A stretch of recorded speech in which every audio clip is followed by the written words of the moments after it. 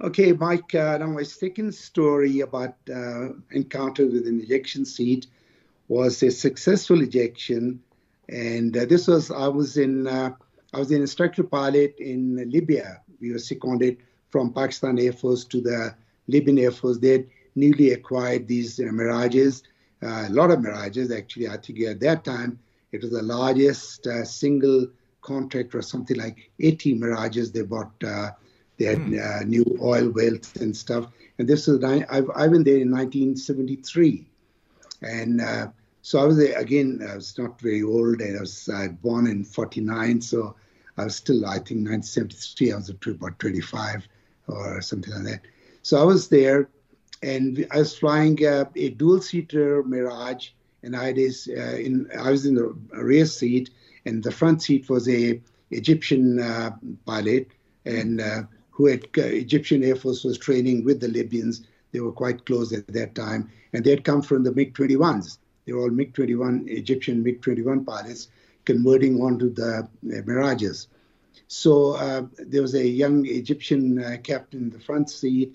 I was in the rear seat, and we went up and near Tripoli. Our base was in Tripoli itself, in the capital, and lovely, lovely airfield. It was old Velas Air Force Base. No, sorry. Yeah, it was, I think, called Velas Air Force Base. It was renamed Okba bin Nafa. Anyway, so this is a very nice base. So we took off one fine morning, and a single seat Mirage, a friend of mine flying there, a Pakistani pilot, and me with this Egyptian student. We took off together information. We went to the training area, which is south of Tripoli, about 150 miles or so, and we climbed up, and we did a few. So it was basically to familiarize these guys. They had done their dual rides. They were qualified on the Mirage, but to give some air combat maneuvering practice, and like starting with a tail chase with other airplane, and then you progress into he gets up on perch and he does a quarter attack and all that, good stuff. So we were doing that, and now these pilots who had come from the MiG-21, they, I don't know for whatever reason, of course they were all Soviet trained, Hmm. and they at that time, I'm sure things have changed since then. They were not into air combat ACM, like dogfighting No. wasn't one of their things. They were and they were very hesitant to slow the airplane and to, so in the Mirage 3, we used to have these angle of attack lights. They're like traffic lights. We used to call the Ademar lights, green, amber, and red. So and as your angle of attack increase either in high G or as you reduce the speed, so the from green, which is normally when you're in level flight, it would go to amber, and as the nose kept being raised, it would go to then red, and red was like you're coming close to your alpha max or stall speed. So, and they used to when they used to be in amber, flickering red, they'd ease the stick forward and kind of. The thing was, I was trying to show him that no, nothing happens. So we got into again a scissors situation, slow speed scissors at altitude. We are about, I think we must have been about 27, 28,000 feet. I don't remember exactly. So we got into slow speed scissors with a single seat Mirage, a friend of mine flying it, very good, very able pilot. And so we did a few of these, reversing turns, trying to make the other guy overshoot. That's in a slow speed. That's the idea that you reduce your speed, let that guy overshoot, and then match his turns with you and put your sight on him and shoot him down. So we once we were at pretty high angle of attack. We crossed right behind the other Mirage, and he was in full afterburner. So were we, Oh. and maybe at about 300 feet or something, we crossed right behind him, and his full jet blast hit our airplane, and it just buckled up, like, bucked up like a rhino or, like those rodeo horses. And it went into spin. Oh. And so, and we were at altitude, we were about at least 27,000 feet. So he said, oh, we are spinning. I said, okay. And the Mirage spin was a very straightforward. All you did was neutralize the controls, neutralize controls, and full in-spin ailerons. So, and, it would just turn from a spin, it will go into a spiral. So I said, okay, recover. So he did that, and I was following him on the controls, and it kept spinning. And the only thing I noticed was that it wasn't like the normal erect spin in a Mirage. This was a dual-seater, and the book, whatever our training had been, was that there's no difference between a dual-seater spin characteristics from the single-seater. Anyway, so, but I noticed that it's more like the nose of the aircraft was almost staying on the horizon. We are spinning, and it was not, normally it oscillates about 30 degrees below and then comes back up 30 or 20 degrees. So it's a oscillating nose while it's spinning the normal erect spin. This was almost on the horizon, a strange kind of thing. So I told him to apply the controls again to recover. He put full in-spin ailerons. We're still spinning. Mm-hmm. So I said, okay, I have the controls. And I tried the same thing again. And we're still spinning. Nothing happening. The airplane is, the controls seemed totally lifeless. And the engines were running. I put the throttle to idle. And then engine was running. And so now we are approaching 10,000 feet. And so I told him, I remember his name, Khalid. I said, and this time, then I could see his hands on the faceline thing, because I'm slightly higher than him and looking forward. Now in the Mirage, in the dual-seater Mirage, there's no automatic firing of the seats. Both individually have to pull the handles to activate the firing mechanism, except they said that the rear person must eject first, because the blast of the front person ejecting, front seat, because it goes backwards and upwards. It's not a straight up. Right. So that could burn, the rocket blast could burn the rear seat occupant. So I told him, I said, okay, I'm going to eject and you eject after me. But the moment I was talking to him and I said, I'm going to eject, he went, pow, he pulled it. And so, I must have closed my eyes or something. Nothing happened to me. I didn't get burnt or anything, which, thank God. And so I opened my eyes and I could see we are still spinning. So I said, eject. I thought he's still in there. The canopy is gone, but he's probably still there. So I said a couple of times very quickly, I said, Khaled, eject. And then I said, hell with you. And I pulled the handle and my seat fired. So it was beautiful. This Martin Baker, I think it was Mach 9 or 10. I don't remember, or maybe 10 came later on. It was a good seat. I remember it was the first time, I think, on the seat you could put the pilot weight. You crank in the pilot weight, okay. So reduce your back injury.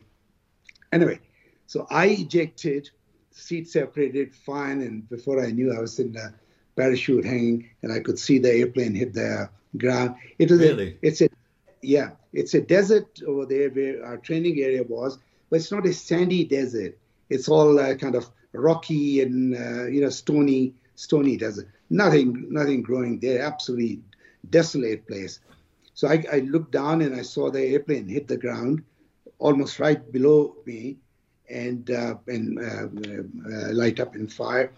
Then I thought, my God, he's, it's quickly flashed. I was sure that this guy's in there and he's gone. But then I looked up at my risers to see if everything's okay. And I saw his parachute way up there coming down. So I said, oh my God, that's good. So he had ejected, because he had ejected about 3-4 turns before I had ejected. So he was way above me. Anyway, I pulled my risers to avoid landing in the burning wreckage.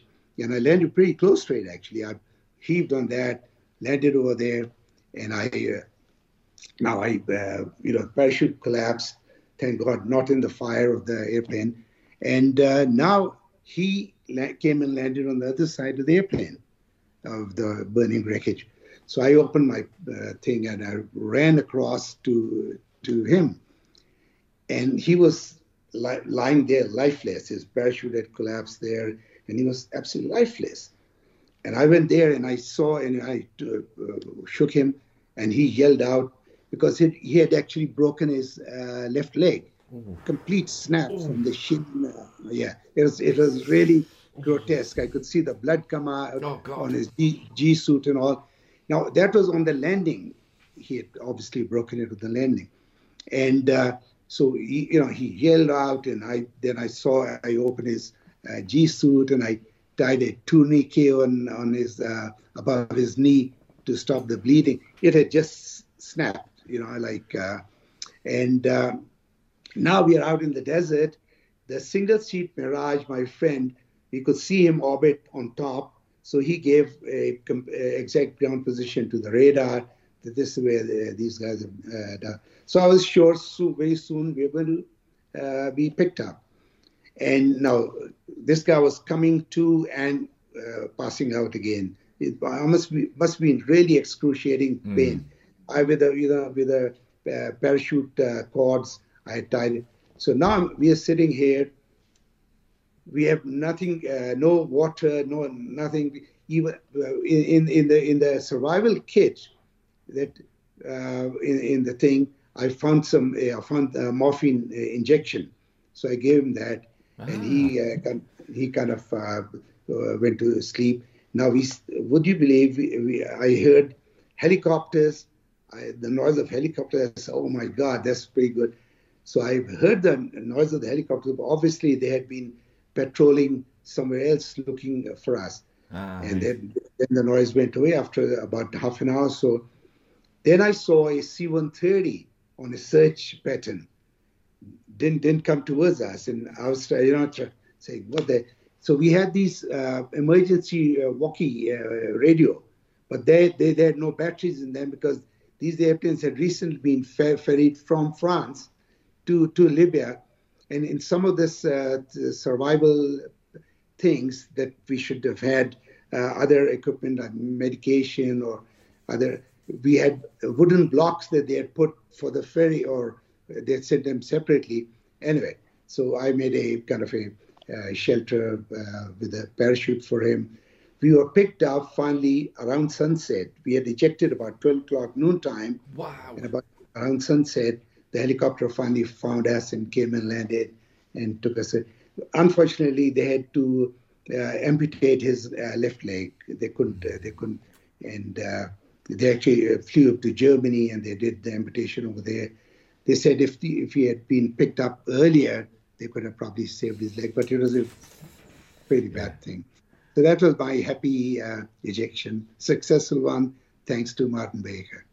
Yeah. Well, I've got a couple of follow-up questions here to hear. So, first of all, when you went up for that, you were doing the rolling scissors and stuff like that. Were you a clean jet, or did you have tanks on as well?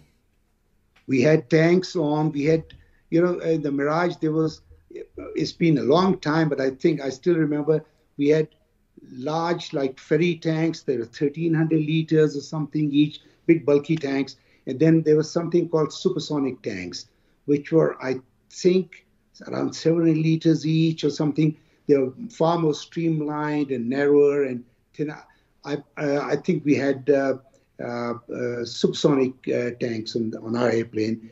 I think the other airplane had 1,300, but I don't remember the configuration. But yep. And just a note here, Mike.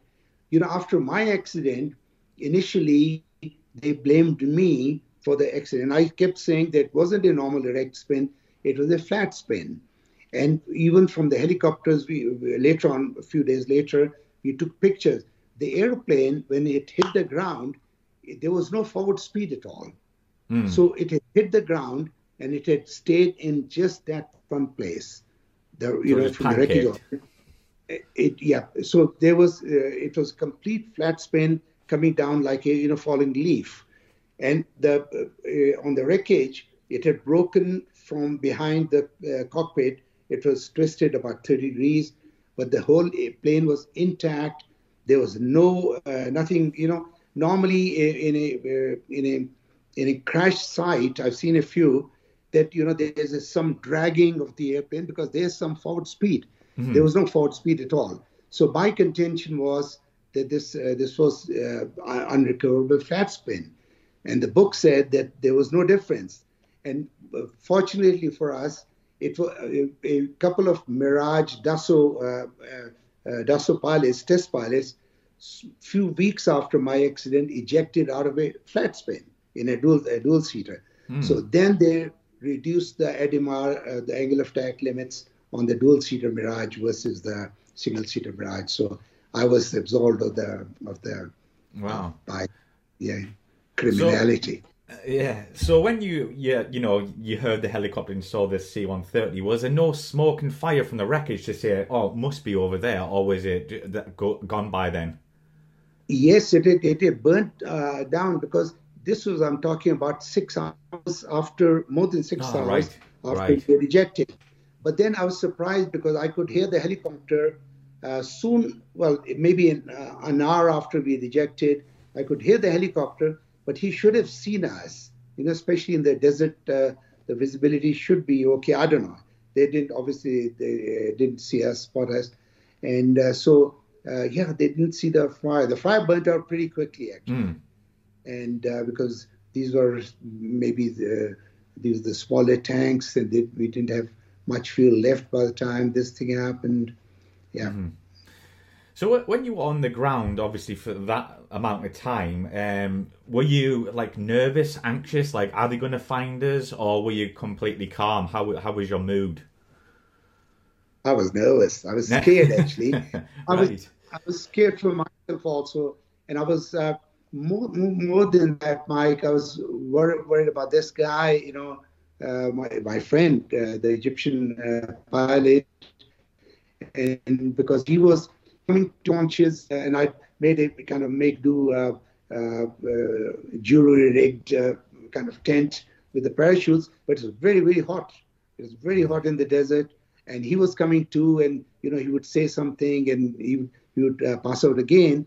And so I was thinking maybe I was nervous about him, and I was actually getting very agitated because why can't they pick us up? Because the single seat Mirage, my friend, he had orbited right on top of us, and he had probably told them that I can see 2 parachutes, so they're okay, or giving them some kind of a report. And the radar and they had a very good radar cover in Libya at that time, so they should have pinpointed the exact location. Yeah. And yet they couldn't. So, but thank God, it was getting evening, and I was worried that if night falls, and then we were done for. But they found us but almost dusk time, and they came and landed a helicopter and took us back to the base. Yeah. Great stuff. So last question I'm going to ask all these guests. Did you get a bit of the aircraft or your helmet from that ejection? I've got the faceplane handle. I got that. Which is and that's the only thing I've got from the wreckage. Yeah. Great stuff. Well, Tahir, thank you very much for sharing that, and I'm glad you landed safely. Unfortunately for your pilot, but still alive, which is great. But thank you very much for sharing your story. Nice talking to you, Mike. Cheers.